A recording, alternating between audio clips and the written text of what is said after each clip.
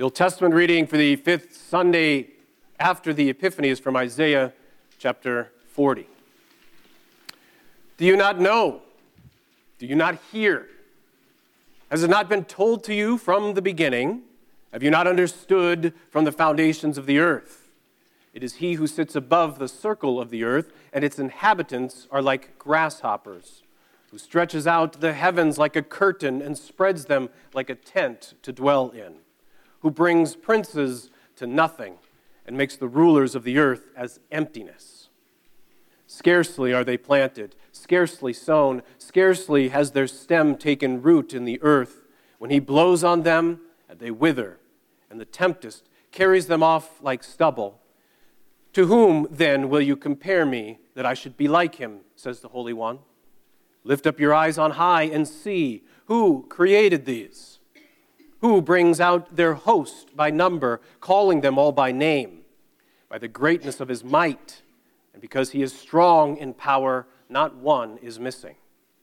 Why do you say, O Jacob, and speak, O Israel, my way is hidden from the Lord, and my right is disregarded by my God? Have you not known? Have you not heard? The Lord is the everlasting God, the creator of the ends of the earth. He does not faint or grow weary. His understanding is unsearchable. He gives power to the faint, and to him who has no might, he increases strength. Even youths shall faint and be weary, but young men shall fall exhausted. But they who wait for the Lord shall renew their strength.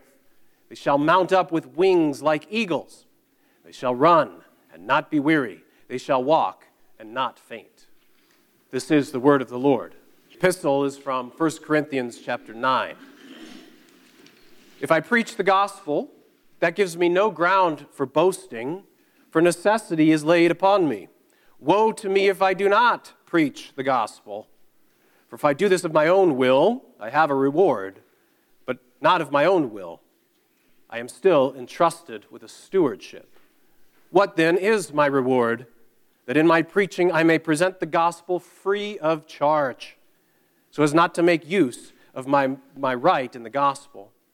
For though I am free from all, I have made myself a servant to all, that I might win more of them.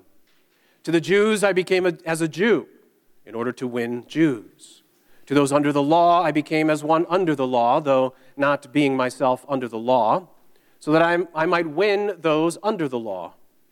To those outside the law I became as one outside the law, not being outside of the law of God, but under the law of Christ, that I might win those outside the law. To the weak I became weak, that I might win the weak. I have become all things to all people, that by all means I might save some. I do it all for the sake of the gospel, that I may share with them in its blessings. Do you not know that in a race all the runners compete, but only one receives the prize? So run, that you may obtain it. Every athlete exercises self-control in all things. They do it to receive a perishable wreath, but we an imperishable. So I do not run aimlessly. I do not box as one beating the air, but I discipline my body and keep it under control, lest after preaching to others, I myself should be disqualified. This is the word of the Lord. The Holy Gospel according to St. Mark, the first chapter. Immediately, Jesus left the synagogue and entered the house of Simon and Andrew with James and John. Now Simon's mother-in-law lay ill with a fever, and immediately they told him about her. And he came and took her by the hand and lifted her up, and the fever left her, and she began to serve them. That evening at sundown, they brought to him all who were sick or oppressed by demons, and the whole city was gathered together at the door. And he healed many who were sick with various diseases and cast out many demons. And he would not permit the demons to speak because they knew him. And rising very early in the morning, while it was still dark, he departed and went out to a desolate place, and there he prayed. Simon and those who were with him searched for him, and they found him and said to him, "Everyone is looking for you." And he said to them, "Let us go on to the next towns, that I may preach there also, for that is why I came out. And he went throughout all Galilee, preaching in their synagogues and casting out demons. This is the gospel of our Lord. Grace, mercy, and peace be unto you from God our Father and our Lord and Savior, Jesus Christ. Amen. This morning we continue walking through Mark chapter 1 as we follow Jesus as he continues his attack on the kingdom of Satan, the kingdom of darkness, undoing some of the consequences of living in a fallen world, healing various diseases, and casting out demons. He's going from place to place, town to town, preaching his message, which Mark recorded earlier in chapter 1, which would have been our gospel reading that same Sunday that we had Life Sunday, so we had a different gospel read. So you would have heard this just a couple weeks ago. But Jesus comes into Galilee and he is proclaiming a message. He says in chapter 1, verse 14 and 15, Jesus came into Galilee proclaiming the gospel of God and saying, the time is fulfilled and the kingdom of God is at hand. Repent and believe the gospel. So Jesus comes into Galilee preaching love, not tolerance for evil, not acceptance of man's depravity, but real love. God's love. Love that actually does something, that acts, that fights against the root cause of evil, of Satan and, of course, man's own sin. Repent, he says.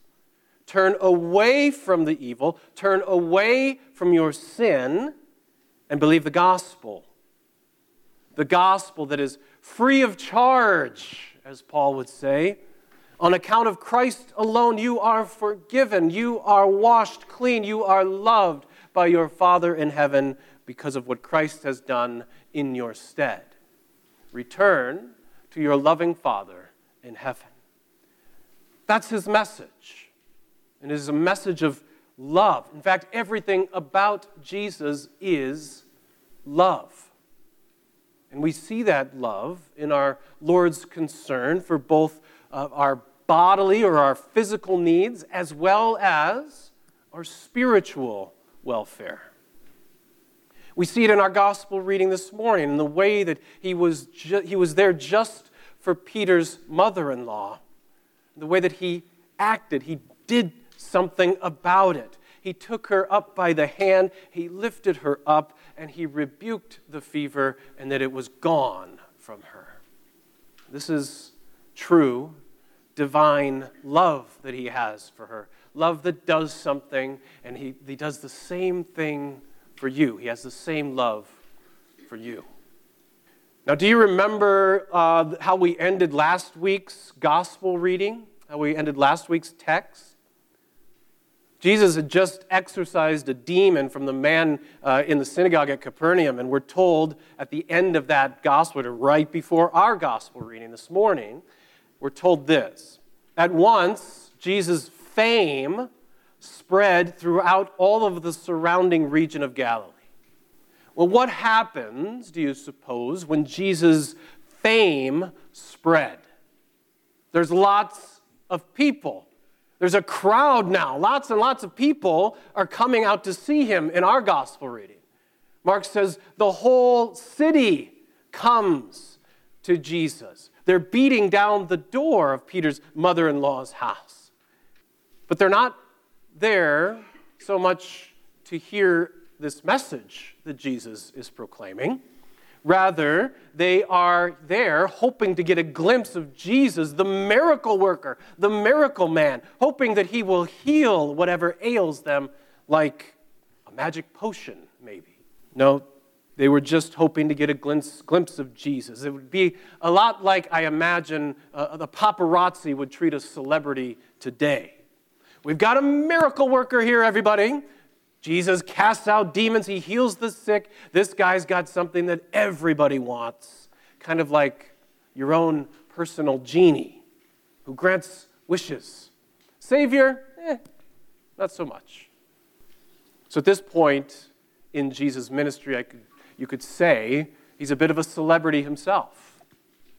Everyone wants to see him. Everybody wants something from him. And how often do we think of Jesus in this way too? In his great love for us, he acted, he did something. He made his way to the cross, giving everything to make you his own dear, precious child. But we treat him so often as if he's our own personal genie, demanding that he grant our wishes, our desires. And when he does, then we'll gladly come out to see him. But when he doesn't, then we will quickly turn away and find someone or something else that will. Yet, throughout our gospel reading and throughout our lives, God still loves. He still acts. He still has compassion and mercy. Those things do not stop, for that is what God is. Verse 34, and throughout our reading, he healed many. He healed many who were sick with various diseases. He cast out many demons. But that is not why he came out, he says. In verse 35 of our gospel reading, it takes a turn. Jesus slips away from the crowd to pray. He goes to a desolate place. And there he tells Simon and the others that come out looking for him, let us go to the next towns, that I may preach there also, for that is why I came out. You see, Jesus will not be reduced to some celebrity miracle man, miracle worker. He is the very Son of God. He is the Word made flesh, and his love and his compassion and his mercy compel him to go to the next place and to preach the word. For that is why he came out, to deal with mankind's greatest need. Repent, believe the gospel. Our culture is kind of obsessed with celebrities, isn't it? Did you hear that the Super Bowl is next week? Did you know that? Yeah? Will Taylor Swift be there? Will she make it there on time? Will she be in her cozy little press box or whatever you want to call it, cheering on Travis Kelce as he takes on the Niners? And yes, I'm still a little bitter that the Packers lost to the Niners in the divisional round. But you need to tune in to find out what will happen. Oh, and by the way, here is a word from our sponsors trying to manipulate you into buying some piece of junk that you don't need. Yes, in the casino that is America, we sure love our celebrities. Sports stars, music stars, business CEOs and moguls, YouTubers, movie stars, even politicians. Even politicians, business stars, TV stars, hybrids. We have those too. And whether we like to admit it or not, many of these people are idolized and worshipped, especially by our children. And that's not a good thing, because they sure aren't using their power and their influence to make humble, God-fearing Christians. I can guarantee you that. But just for grins, let's imagine that a big-name celebrity decided to join our service here this morning. Imagine, you pick who it is, I don't care, whoever the biggest name that you can think of, that person. Probably Taylor Swift at this point, I don't know. Let's say that person, though, is sitting here in the pew next to you. What do you think would happen this morning? I'm pretty sure that maybe not all of us, but many of us would be racing to get our cell phones. And we'd be racing to get our selfies and get them uploaded to Facey Page or Snappy Talk or InstaChat or whatever these things are. And then as the word gets out on these social media outlets, as the word gets out and people now are going to hear the word, how long do you think it would take before suddenly they're beating down our door, trying to get their own selfie posted, trying to get their own likes racked up on their own social media accounts? But of course, that's just our imagination. That is not reality. I don't think we have anybody famous sitting here this morning. Don't think so. The whole city isn't beating down the door trying to get in here, though, are they? Well, I hope you do, but most people, sadly, don't care about what is being offered here this morning. Because here, we don't have 40-yard touchdown passes that bring 80,000 people to their feet in cheer. We're not a company. We don't hire beautiful actors trying to sell you some piece of junk you don't need. We don't have a big flashy stage up here with your favorite singer belting out your favorite pop song that somehow you all know the words to every single song, but yet I often hear that memorizing the catechism is just impossible. We do not have here what the world seeks after: fame and fortune and everything that goes with it. No, here, all we have is Jesus and his message: repent and believe the gospel. A message that is despised by the world and even our own sinful flesh. But it is a message that is loved and cherished by the new believing man that God has created in each one of your hearts. Let us go on to the next towns, Jesus says, that I may preach there also, for that is why I came out. Jesus did not come to be a celebrity. He came to save. He came to be our Savior. And he came to proclaim his message of salvation to all. The time is fulfilled. The kingdom of God is at hand. Repent and believe the gospel. He came to heal both our physical diseases and our spiritual diseases of sin, death, and yes, Satan. He came that we may have forgiveness and life in his name and have it abundantly, which is, of course, man's greatest need. So you see, all those healings and all of those exorcisms that he performed, those were meant to show people who he truly was and is.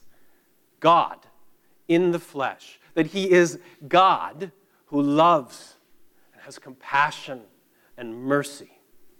And his miracles were meant to point people to their eternal Savior and his word, his message that he proclaims: repent and believe the gospel. Repentance and forgiveness. But people aren't exactly beating down the door to hear that message, are they? As St. Peter says, he says, they're like irrational animals. They run around worrying about how to satisfy their next and greatest fleshly desires while ignoring their greatest need. And that need can only be satisfied in Jesus Christ, crucified and risen for sinners like you and me. Repent and believe the gospel.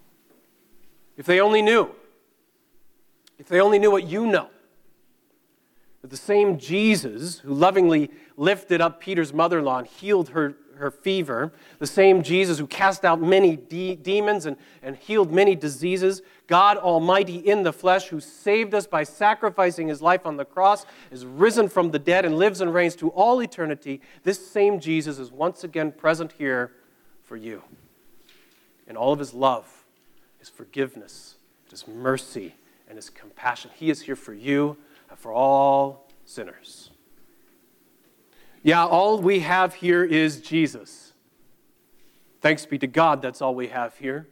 Because in Jesus, you lack nothing. He gives you everything. You don't need to look anywhere else.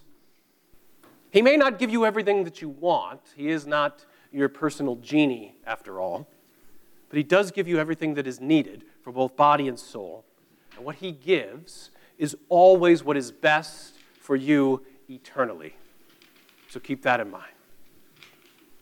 If they only knew what you know, maybe everything that Christ has done for you, being present here to forgive you and heal you and to love you, maybe all that he has done for you just might motivate you to tell them.